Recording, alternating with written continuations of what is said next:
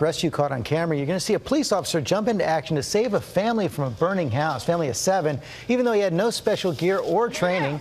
Diane Macedo here with the story. Good morning, Diane. George, good morning. So it's one of those videos that gives you goosebumps. The officer's body cam footage shows flames and smoke shooting from this home. You can then hear him call for backup, and then he realizes he has no time to wait.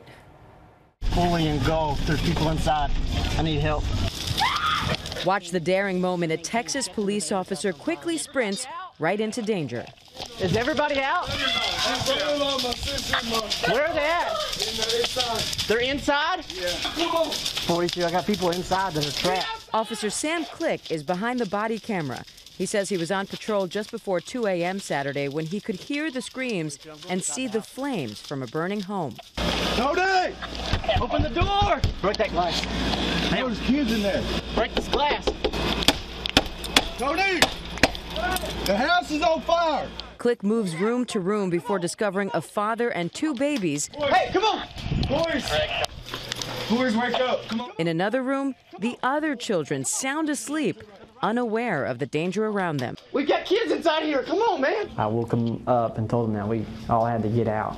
They all followed me. I picked up the ones that I could, and then the ones that could walk all walked. Racing against the flames, he gets the family to safety. Get up, come on. The Seagoville Police Department says Officer Click had no fire training or protective gear, but this morning he says he had no choice but to help. Our main duty is to preserve life.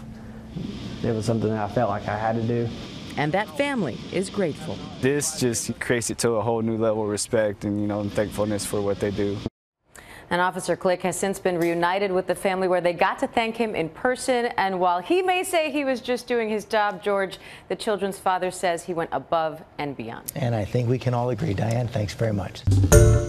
Hi, everyone. George Stephanopoulos here. Thanks for checking out the ABC News YouTube channel. If you'd like to get more videos, show highlights, and watch live event coverage, click on the right over here to subscribe to our channel. And don't forget to download the ABC News app for breaking news alerts. Thanks for watching.